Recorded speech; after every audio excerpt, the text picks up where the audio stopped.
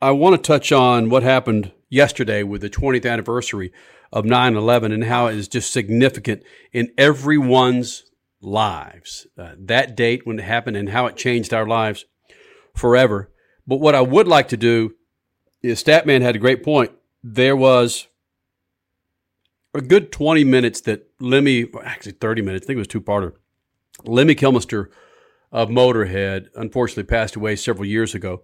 But one of the things that floored us in this interview, he didn't remind us, he pretty much schooled us on how things changed with 9/11 here in the States. When we had him in the studio, this was 4 or 5 years after 9/11. Was this like 2005? Yeah, was it 5 years? Anniversary, yeah. Okay. Just for some context. Got it. Nice. So let's play a minute and a half, 2 minutes of Lemmy Kilmister, and it just absolutely, again, floored us what he brought up after Statman asked this question in regards to the United States and 9/11. Let me ask you a similar question along that line. As much as you toured around the United States in the last 30 years, what's the biggest change you've seen in this country as a Britisher? It's become a lot less cheerful. If you know what I mean? It's become more hysterical. But less cheerful. Do you know what I mean? Yeah. Like people are more determined to have a good time because of all the crap they have to put up with, you know. But all the same, it's not real spontaneous joy when I first came over here. Kind of like forced joy? Not forced even, it's just a different brand of it. Do you know what I mean? People aren't as happy generally anymore. And they got a lot more to worry about because you guys never got bombed before, whereas Europe, we did. Yeah. We all got bombed in Europe, so it wasn't as big of a deal for us, 2001, you know. And you guys have never been hit before like that badly in a big city, you know.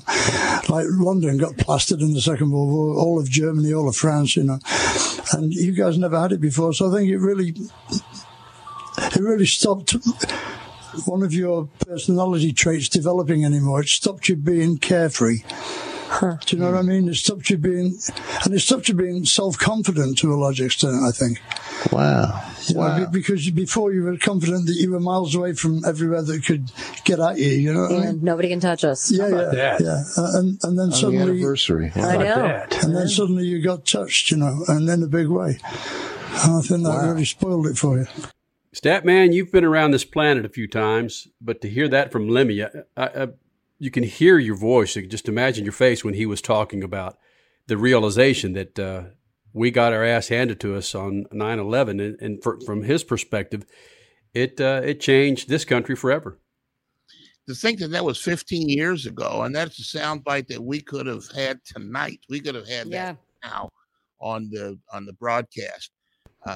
And it did change. It floored me as much as he was drinking there in the studio that he suddenly became that lucid and was able to go right to the heart of the matter and really bring out some things that I hadn't even thought about, you know.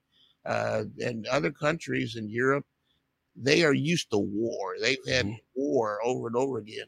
We've never had really war on our soil. And it happened then. And 20th anniversary this weekend really takes you back. And to hear that now, just, well, really, it's probably one of the most important sound bites we've ever had on the Speed Freaks. Crash and I were talking about what we were doing on that fateful morning. And actually, it morphed into that week where the airlines were shut down. We were scheduled to fly to Sacramento to host a party and to be a part of the Sacramento Mile. Flat track. Yeah.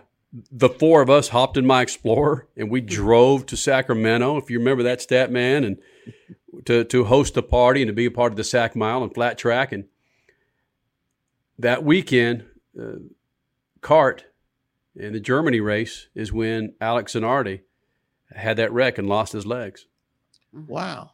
I hadn't put those two together. That's wow. Yeah. I remember that weekend well. We had our own issues going up there and being up there, but it was all of America was just out of kilter, and our tracks weren't parallel. Whatever you wanted, the whole country was maybe a taco short of a combo plate. We were just out of it, and I don't know that we've really come back from that. Like the generation before us, about Pearl Harbor, certain things happen in your lifetime. The Kennedy assassination, know exactly where you were at that time, and your life has never been the same since. I remember talking to my grandma about that because she was relating or trying to relate Pearl Harbor to me and my cousins, so all of her grandkids on my dad's side of the family. And she was trying to let us know that, no, this is way different. And not only in the way that we received the news, because everything was so immediate in 2001 versus Pearl Harbor in the 40s, but how this was just, this was more, just more shocking. And it just drained on everybody's emotions more. You just didn't have a lot of time to react because it was happening right in front of your eyes, and it was devastating, and you weren't hearing about it from afar all the way across the country. So yeah, it did. Like Stat said, like Lemmy said, it rocked this country to its core. And I agree with Stat. I don't think we've been the same ever since.